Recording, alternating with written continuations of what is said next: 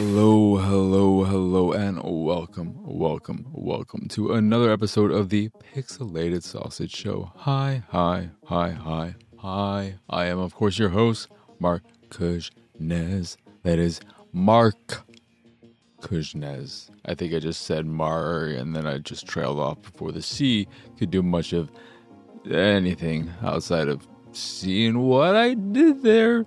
I'm tired. This week kind of just disappeared on me. So here we are with a new podcast. I got some games to talk about, quite a few in fact. And a little bit of TV show, this, that, and whatever today. I can't remember. Last episode, I had already finished TNG, right? And I talked about that. So we're done with all that. In the meantime, which doesn't really make sense here, not in the meantime, but since then, what I have attempted to watch is Farscape. That's what I settled on, and I think I'm done. I gave it an honest try. No one can say I didn't give it an honest try. As being known for stopping movies after 15, 20 minutes and being like, I know I don't want to watch any more of this. I gave Farscape 16 and a half episodes or so, 17, 18. I did meet Chiani, whatever her name is, the fucking alien girl who goes, ooh, she's like all weird and snake-like and somewhat sexualized, and I did not like her at all. I hated her. I know she's a regular because she's in the key art for future seasons, and some people really like her. I don't know if she changes, but her introduction at least turned me off a lot. And it's sad. It's sad because I do like a lot about the show. I like the fact that it is a serialized show and not an episodic show. So you have these storylines that are growing over time, and you're continuing them. You're seeing a lot of character growth in terms of them as individuals and them as a group. I really, really like the core four of... what are their names? Claudia Black. That dude was never... I don't know their names. One, like the space lady woman is Ren Van Hen. The dude is not Worf, but Worf. And the guy is a white guy. I like them. I like them so much that I remember all of their names. The lady's name is Peacekeeper. But outside of really liking that core group, I just couldn't get into the show. Part of the problem is that I think, despite the fact that there is a continuing storyline, an overarching storyline, they do still try and have that episodic nature in terms of the stories they're telling from episode to episode. So they're trying to have their cake and eat it too. And what this does is makes it so that each episode, when I finish an episode and then I move on to the next one, I don't know how the fuck we got there. Multiple times I had to check and make sure I didn't skip a few episodes because I did not understand what the fuck was going on. There would be leaps in terms of the relations between these characters and moments where it seems like a shitload of time has passed and significant things have happened in that time frame that we just were not privy to. And it was very, very confusing and off-putting. And then the actual storylines that we're getting, ignore the ones we're not getting, maybe 25% of the time they're interesting. And then the spaceship, which I really like conceptually. I like the fact that it is a living ship that reproduces by getting pregnant and birthing a brand new baby ship that will grow into a ship that can hold a lot of people and stuff like that. That's really cool, and it's different. It's unique. But maybe because of its organic nature, is a really drab and dreary place to be in for so much of the time. It's just a lot of dark hallways and shadows and browns and more browns and maybe a little bit of red and orange, but really muted red and orange and dark red and orange that you might just confuse it for being more brown. And yeah, I want to like it because I know a lot of people do like it. I've been on this space kick, and I really like the core four, even though I'm really bad with names, okay? I've watched anime lots of times, and I suck with names. I would struggle at times to remember certain characters from Dragon Ball, and I've watched the whole thing twice. That's a lot of episodes, people. I'm just bad with names in general. Even in real life, I'm just bad with names. So don't hold that against the show or make you think I'm a lying sack of shit. There are plenty of other reasons to think I'm a liar, but not remembering the names of the characters on Farscape is not one of them. But after 17 or so episodes, I decided to cut the cord, because to continue with it would just be me being stubborn, and I could be fucking stubborn as shit. We all know that. But I didn't want to do that. So what I decided to do was I watched some movies. I finished Child's Play 2, which is fun. It's not as good as the first movie, but I do find Chucky just really, really creepy and in his way scary. It's also amusing. The deaths in it aren't that great. I rewatched Jack Frost for the first time in a long time. Not the Michael Keaton family movie, but the super low budget Child's Play, but with a snowman movie. And it's Child's Play with a snowman, where Shannon Elizabeth, before she was famous for being the fantasy girl of a pie fucker, she was fucked by a snowman, fucked to death by a snowman, in which after he kills her and you see her face, he goes, I guess Christmas came too early this year. And that's Jack Frost. That kind of stupid humor, horrible, cheap, fucking lazy kills. Like it's super low budget, but it has fun with it, and it knows it's dumb, and I enjoyed it. It's great. And I also watched Alligator, which I was surprised by how much I enjoyed. I can't say there's anything particularly special about it, but it kept my attention for the 90-minute runtime or whatever it was. There's some really silly moments. The silliest moment in it is when the alligator, this 30-foot alligator or whatever, it busts through the street, and the way the effects they use for like the busting, like when it's pushing against it, is just like a really cheap camera shake. I was like, this is something I could have done when I was 10 years old with my dad's VHS recording device, and that was funny.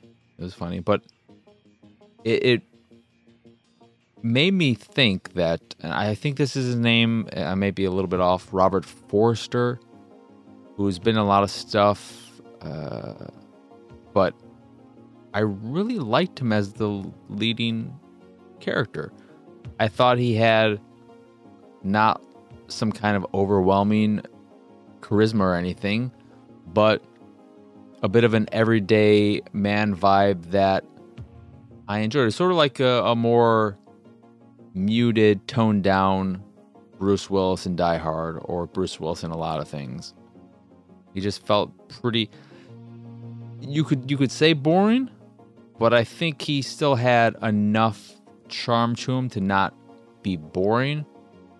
And watching him in that role in that age range that he was during the Alligator movie, which is like a 30-year-old movie or something at this point. But I think he would have made a really, really good Sam Fisher in a movie adaptation of Splinter Cell. I also watched Piranha didn't finish that.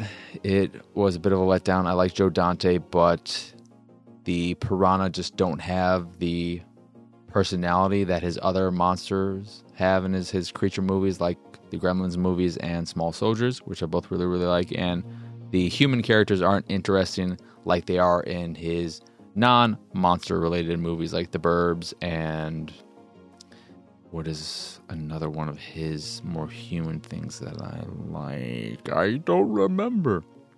But I like Joe Dante. Piranha was just a miss, though. Then I watched X on recommendation from Enchi. And that was one of the most boring horror movies I had ever seen. I don't know why so many people like it. I was disappointed because the only other movie of that director's I've seen is In a Valley of Violence, which I really, really, really, really, really like, which means I love it. Great Western with Ethan Hawke and John Travolta. But X has fun, or it does a good job setting the tone and the vibe, especially early on. I was into it, but then it kept... The build-up took too long, and then when we got to the killing, it was just really, really boring standard stuff, and there was no great payoff at the very end, and it just felt like a huge waste of time. And that's it in terms of what I've been watching. A fair amount. I think there's something else in there somewhere. I don't know. I tried Willard, the rat movie. I think that's what it's called. That was even more boring than X. And I may have tried something else here and there. Or oh yeah, but that's pretty much it. Teenage Mutant Ninja Turtles. It's been a struggle.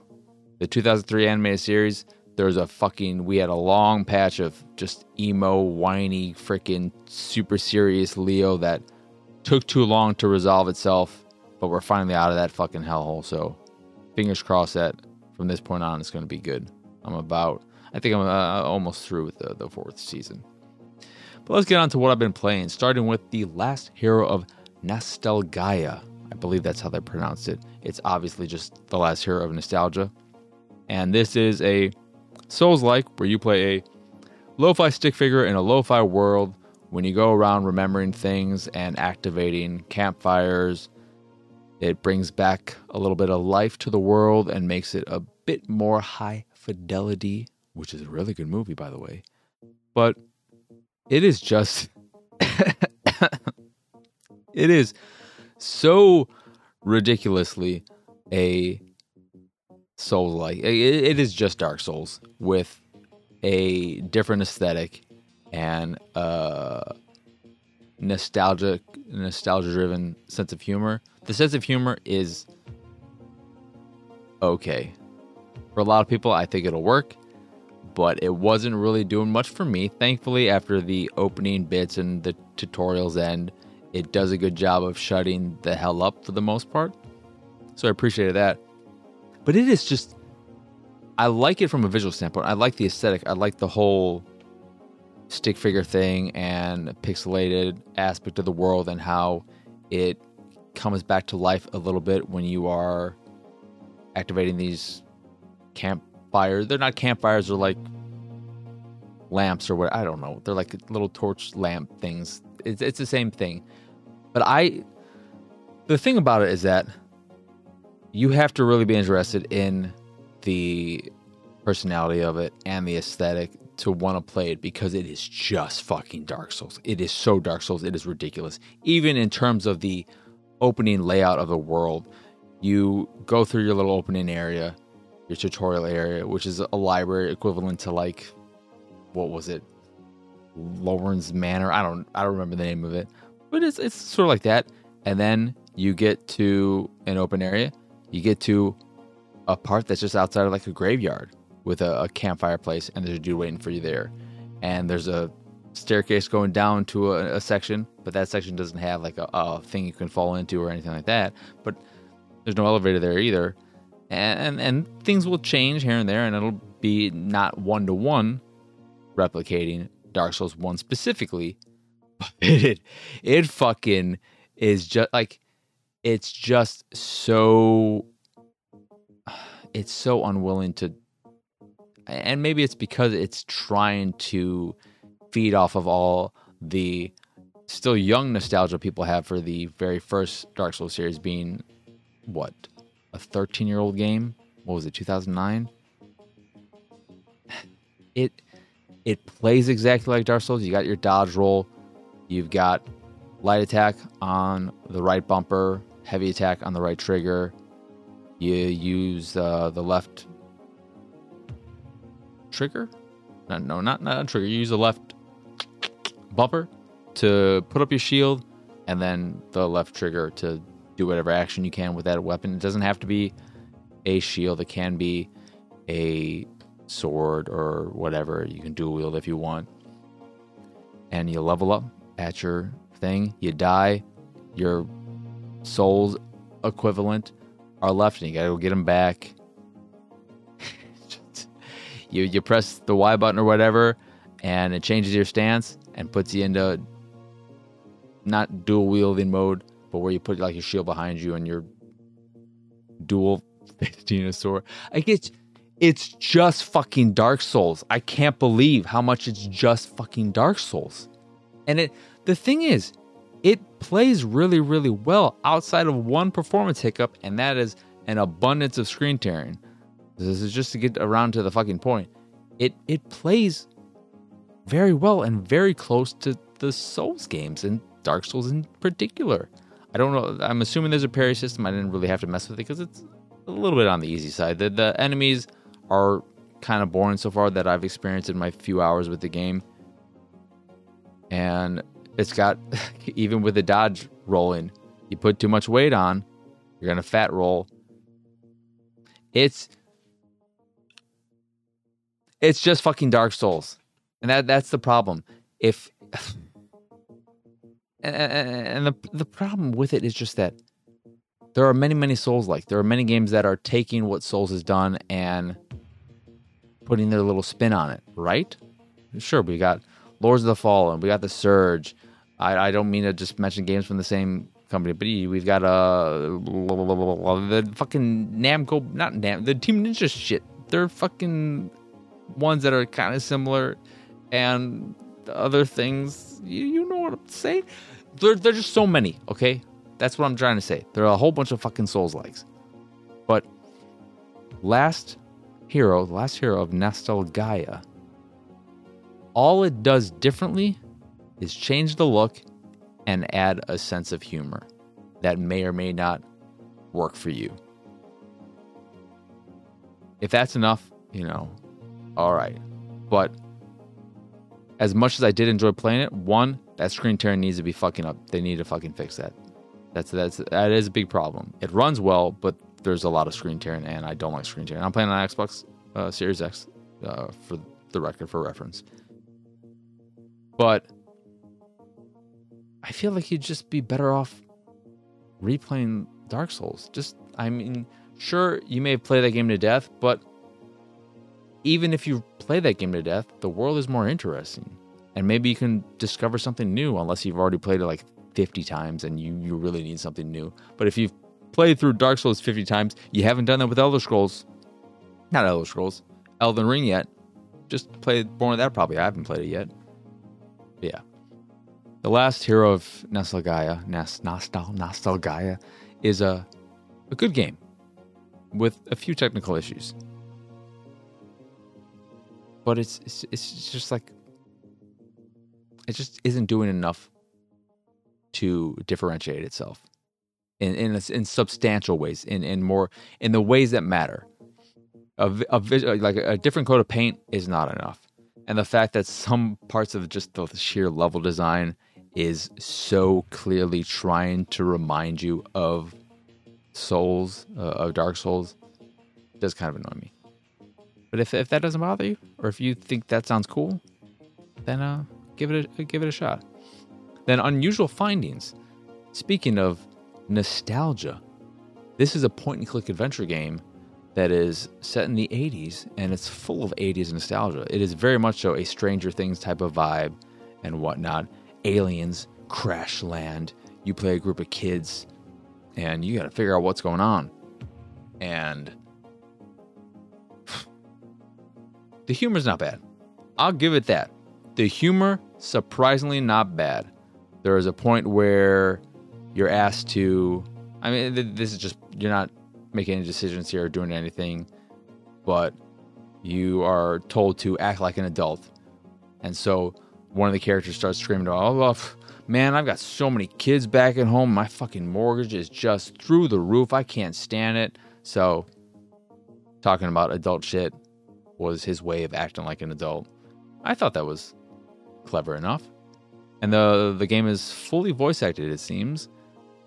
And the voice acting is pretty good. Some characters can be annoying, but that's intentional. And the voice actors are really putting their all into it, and they're having fun with it. And I think that is its saving grace.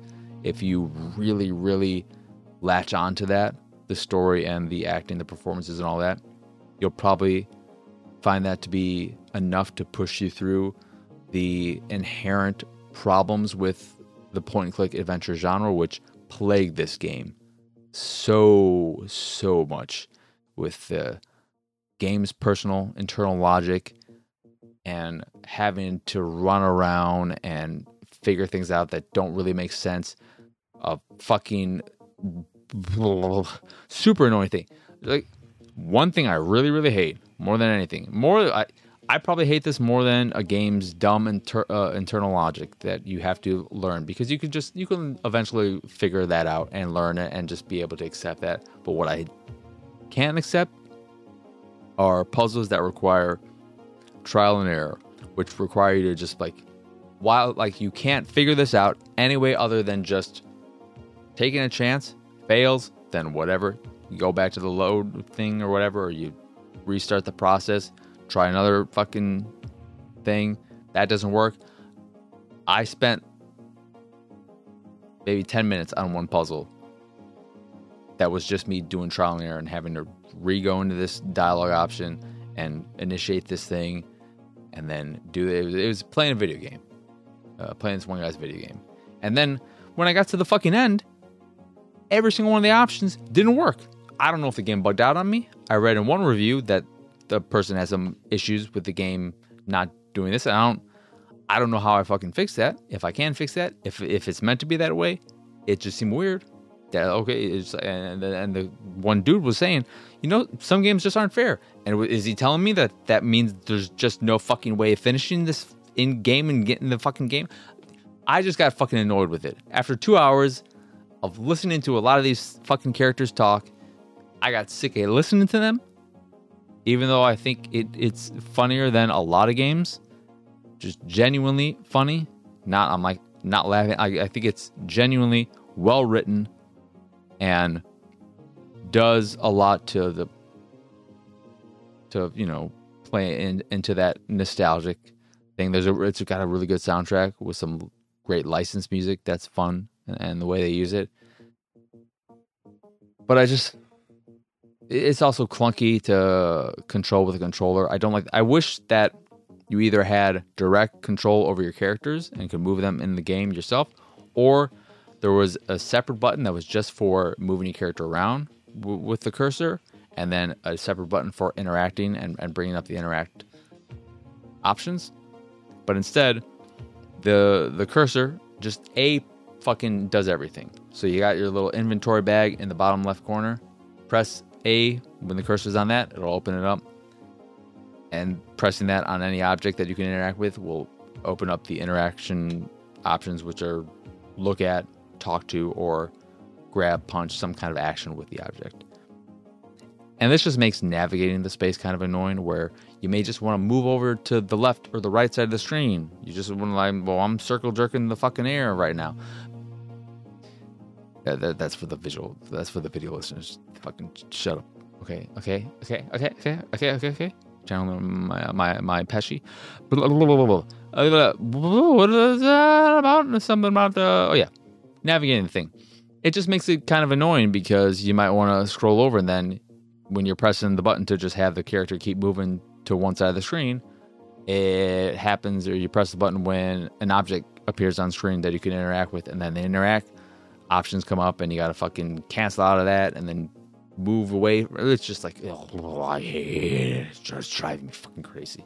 But that's unusual findings. You may find it unusually enticing. Then we've got them's fighting herds. And this is a fighting game with just farm animals.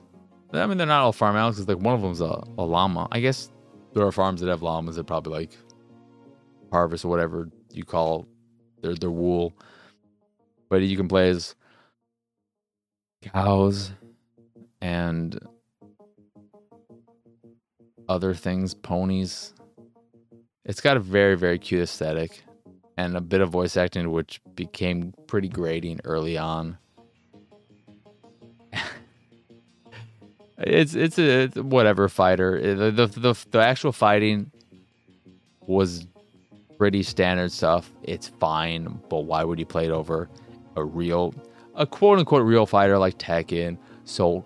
They still make Soul Calibur, right? There's a Soul Calibur 6 was somewhat recent, right? Or Tekken 6 was. What's the last? I guess the last big fighters would all be Arc System Works or whatever, like Guilty Gear. And of course, we got Street Fighter 6 coming soon, which I'm very excited. But like, I don't know why you wouldn't. I mean, there's no reason why you wouldn't play one of those over this, outside of the story mode, which is where the game is unique and tries to be different. Tries to give you more than just here are some cutscenes in between fighting. You get thrown into this 16-bit type overworld, top-down perspective like a Zelda or whatever, and you go explore it. When you have to jump across a cavern or away, it'll transition to a side-scrolling jumper thing that's somewhat reminiscent of like Doodle Jump, where you're just jumping left or right, and you can adjust the height depending on your button presses. They had another little mini game. It was interesting it was interesting conceptually, but it wasn't actually fun playing through what I played of the story mode. And it's also a little like Pokemon-ish in terms of the vibe and everything. But then you have a handful of mini games for different actions and whatnot. It was just kind of boring. Like it's really, really cute. I love the art. This is not in the story stuff. Like the 16-bit stuff doesn't look that great, but the actual fighting aspect of it looks really good. I like the look of the characters, even if some of their personalities annoy the fucking shit out of me. But it might be worth checking out if you've got some young ins at your home that really find the art super appealing. Because it's also pretty easy to button mash. There are a lot of difficulty options, and they do a good job of making it a pretty accessible fighter, depending on your skill level, or challenging if you want. So there's that as well. The fighting is pretty simple and straightforward, and there's not a lot of complicated combos or anything to it, really. So yeah, them's fighting herds. It's okay. It's okay. Those are my words for them's fighting herds. And Paper Ghost Stories 7 p.m. has a really, really cool aesthetic. It's basically a world of paper cutouts, and it looks really, really cool.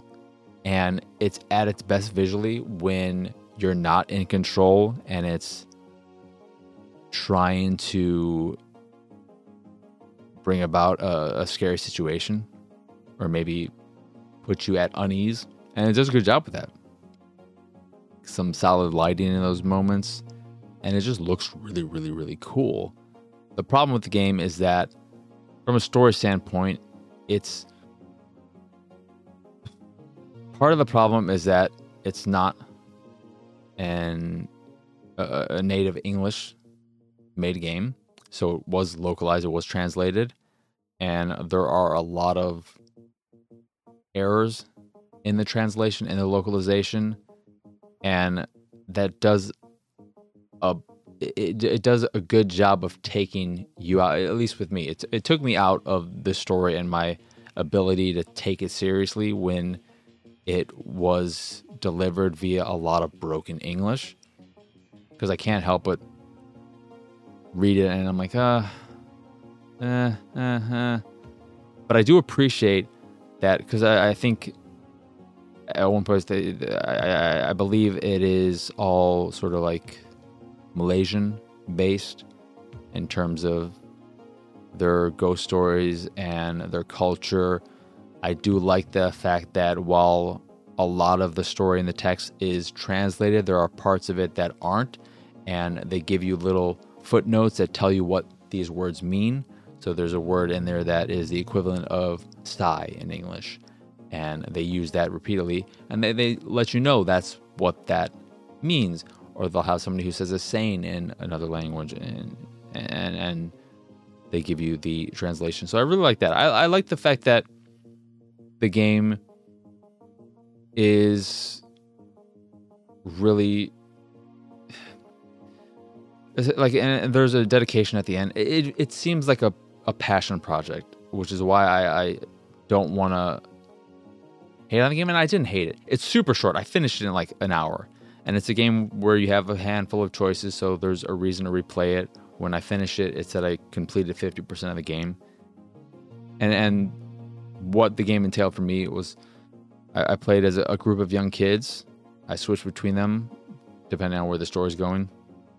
I don't get to choose. The story just transitions and then puts me in a different kid's shoes. And you're told a ghost story, and then some weird things are happening in your little apartment complex. And you just explore this very tiny space, talking to people, looking at objects, interacting with things, making these few choices, learning stuff about the culture. And I really liked all that stuff about it. It's just really, really short, so it's hard to get too invested in any of it, because it when it ended, I was like, oh, that's really the end? I thought maybe I missed the opening and they were giving me all the credits to show that, okay, that was just the opening bit. Now we're going to have the rest of the story. And then I remember, oh yeah, you can replay it. So there's that side, and why it would maybe be on the shorter side to encourage replaying it. But it's not quite there. It's something that I look at and I am happy I played it. I appreciate a lot about it more than I actually like it. And I'd love to see more from this developer. I'd love to see a Ghost Stories : some other PM or something else, a more expanded story. Because, like I said, you can tell that this is a passion project, that they put a lot of their heart and whatnot into it. And they put a lot of their culture into it. And I like all that about it. It just didn't quite come together in the end. This is like a solid, I don't often put out scores or hypothetical scores or anything like that. This is like a solid 6 out of 10. A game that's almost there. A little bit more, or maybe in a number 2, it could hit 8+. But right now, this one is just a 6, 7 p.m., but 6 out of 10. But worth checking out. I'm not sure how much it costs. If it's not too pricey or when it goes on sale, I'd highly recommend giving it a go, even though I'm, pretty lukewarm on it overall. And the last game I played was Atari Mania on the Switch. I don't know if it's different on PC, but this game fucking runs like shit on the Switch. And maybe it's intentional, but it feels like it's running at half the frame rate it should be all the time. And it feels horrible to play.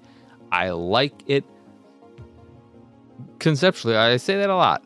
But this is a game where it's very much so all about Atari and having fun with that history throwing a bunch of mini games at you that are revolving around classic Atari games. You play this janitor or whatever in an office building. You go around doing this and that, finding collectibles, finding box art, seeing the story change, and then you have to do this, which will initiate a chain of mini games, and you have so many lives that you can use towards failing before you get to the final bit of it. And one, the challenge ratchets up very quickly, in large part because of the poor controls and how poorly it feels. And then two, it just controls poor. I fucking hated playing this game. It felt like shit. When I was playing these mini games, I was frustrated because I would fail due to how poorly it all felt. I felt no real. It's not tight. It's not tight. I want it tight, like my butthole. When I've got to poop and I'm not at home, because I'm not pooping in a public toilet, man. I want it that tight. I don't know what this means, how this means tight, but tight. Tight. This is the poo trying to come out. I want it tight. Tight. I want it so tight that you probably are like, I can barely hear you right now. You sound so muffled. It's because my butthole is so tight. The poo-poo that is this microphone right now, it can't come out. It can't. Not even a little bit. But Atari Mania is fucking shit all over my face. And that's where we're at. It's just... It needs updates. It needs updates before I even humor playing it anymore. But yeah, baby. Let's get on to Patreon questions. I don't remember what they were, so I'm gonna go check them out. And I didn't remember to load them up beforehand. So here we are. Here we are, people. I mean, what are you gonna do? I just got shit in my face. Atari just shit on me, so cut me some slack. After they just dumped a bunch of brown out their ass on my face and in my mouth. And it hurt so bad that I went, ow. Ow, ow. Remember Lil Bow Wow? He was in Tokyo Drift. He fucking sucked in that movie. He's the worst part. All right. From Jedi. What's more important, getting all the achievements in a game or getting 100% in a game? The actual answer, as we all know, is neither. Neither are important. But honestly, achievements are nice. Achievements are fun. But when a game has an internal system and an ability to 100% in-game, that's way more fun to chase after. Usually, there'll still be an achievement tied to doing that. But I really like that. And I like it when you get a little something, even if it's really, really stupid and simple, for doing that. Like, I 100%ed Grand Theft Auto 3, Vice City, and San Andreas twice, because I'm a crazy person. You don't really get much of anything in 3. But in Vice City, the cool thing that you get is whatever. Like, I think you get a stupid shirt that doesn't really matter. But you get the ability to take, I believe it was 2 bodyguards with you. So you get to take 2 NPCs with you who will fight alongside you. And that just... it doesn't make it a whole new experience or anything. And it's after you've completed the game, so you can't take them on missions or anything. But when you just want to go around raiding havoc and going on rampages and all that, it's kind of fun to have these 2 guys alongside with you. And yeah, I don't know. Ultimately, neither matter all that much to me anymore. And I think it's because, growing up, having my own money and all that jazz and being able to buy games more freely, I'm not limited to a handful of games. So, of course, when I was younger and only had a few games that were like that I owned each year, I'd be able to rent games here and there. But the games that I owned, I played the hell out of. And when that's the case, of course, you're going to really just go head first, dive deep into them, and play the hell out of them and 100% them. And it's satisfying to do that. It's satisfying when a game gives you all these objectives and things to do and gives you a percentage so that you feel like you're constantly making progress, or you have goals, you have things to go after when you put 100+ hours into a game and whatnot. So yeah, I like that. Then from Lunchbox. Lunchbox also responded to Jed's question. He said, in reality, I would like achievements to be a roadmap to 100%. And that's sometimes the case. That is sometimes the case. But also, Lunchbox's actual question is, I have no good question. Hate everything right now. And you know what, Lunchbox? I know you do. Because for no fucking reason, you decided when vegetables became a topic, when they were brought up in the Discord, because we were talking about how the Jedi does not like vegetables. I was made aware of that, which I probably already knew, but I was made aware of it again in a, shh, don't tell anyone, living large and Jedi, and actually, shh, don't tell anyone. I mean, you know. The patrons know. But when vegetables were brought up, you just decided to come in there and shit on my favorite vegetable. Why? Just to fucking be a hater. That's it. And then you shit on another vegetable, which I like, and I can't eat it anymore because it makes me sick. So you fucking just punch me in the face and then kick me in the balls. My God. It's the meanest thing you've ever done to me, Lunchbox. How dare you? So cruel. Then the last question is from one Anchi, the one and only. And it is, what's the coolest place you've ever been? Probably Chicago. I've never been to Alaska. Minnesota is cold, but it wasn't cold when I went there. Not colder than it's been in Chicago. So yeah, I'd have to say Chicago, especially the time when my mom didn't pick me up and didn't realize or whatever, forgot the library was going to be closed that day because it's probably a holiday or something. So I sat outside the library while it was snowing real heavy for, I don't know, 3 hours or something. School gets out at 2 o'clock or so, and I got picked up at 5 o'clock, and there was a payphone there, but I didn't think to call my debt collector or anything. I didn't want to bother my mom, so that was probably the coldest I've ever been because of the long period and the fact that I was just standing out there and I wasn't moving around, keeping my life. That was fun. Oh, you mean like cool as like, oh man, this is really cool. I like, oh man, I know what you meant. I'm not fucking stupid. I mean, I'm stupid. I ain't that stupid. But the coolest place I have been. Oh my God. I read this question and I didn't bother to think about it. And I don't really have a good answer. I'm trying to think. I really liked this Japanese garden that I came across when I was in Seattle for PAX. And the funny thing about when I went to Seattle the one time for PAX was 100% so very easily the thing I enjoyed least. I didn't really enjoy PAX at all outside of meeting Jeff Green and getting in chat with him for like 15 minutes. And then him giving me a bunch of Plants vs. Zombies swag that I still have. But just getting to talk with him and have a actual conversation was super fucking cool. Meeting Ryan Davis was very nice. Before he passed and all that. He's a super, super nice guy. But we stumbled across this Japanese garden that was in like it's like in an alley or something. It was so out of nowhere.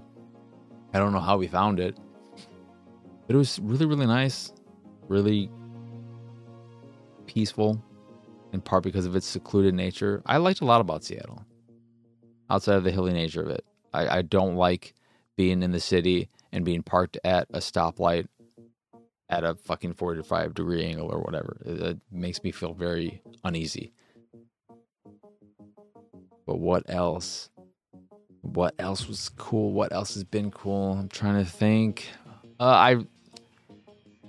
I didn't do anything particularly special, but I loved my time in Edinburgh because I just love the weather there and I like the general vibe of it. Paris was nicer than expected. People are super, super nice there. Americans just want to talk about how it probably isn't I don't know if people still feel this way in America. The whole stereotype of the French being snobby assholes isn't true, except for one restaurant that wouldn't let me use their bathroom. That wasn't cool. But then another one would. And when I went into the bathroom, it was just a hole in the ground. So I held my poo the whole trip. I hated San Diego. I don't remember Disney World. Texas was fine.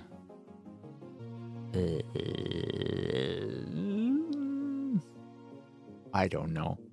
You know the coolest place? The coolest place I've ever been is any place that I've been with my dad. Because I love my dad. And when we were able to do things together, what could be cooler than that? Dropping a fucking invisible mic. Anywho, that will do it for this here episode of the Pixelated Sausage Show. Once again, I'm Marcus Nez. Y'all can find me on Twitter and pretty much everywhere at PX Sausage. If you'd like to find all my links of import, you can do so over at Patreon. No. You can do that over at pixelatedsausage.com/PXS. That is pixelatedsausage.com/PXS. That'll get you all the links that you need to know. And if you know you like this show and some other stuff I do, or just one other thing, if you like any of the things I do, any other things at all, and you like them so much that you want to support me and my nonsense, if you really, really do, you can go over to patreon.com/PXS to support me and all that crap that away. If you support at the $3 or higher tier, you can ask me questions that I'll answer on the show. Doesn't that sound good? Doesn't that sound worth it? You also get approved status on the YouTubes, so you can just post whatever the hell you want there. But you don't have to. You can support me at just $1. I don't know if Patreon allows you to support for less than $1. I don't know exactly how Patreon works, but if you like me and you're willing to spend $12 a month, not $12 a month, $12 a year, which is less than a month of many streaming services, and who gives you better original content, me or Netflix? I mean, Netflix has Midnight Mass, so fuck. But you know, I'm not bad either, right? But again, patreon.com/PXS if you want to support me in any way, shape, or form. Or, just spread the word, tell people about the show if you can't spare a little bit. Anything you can do is greatly appreciated.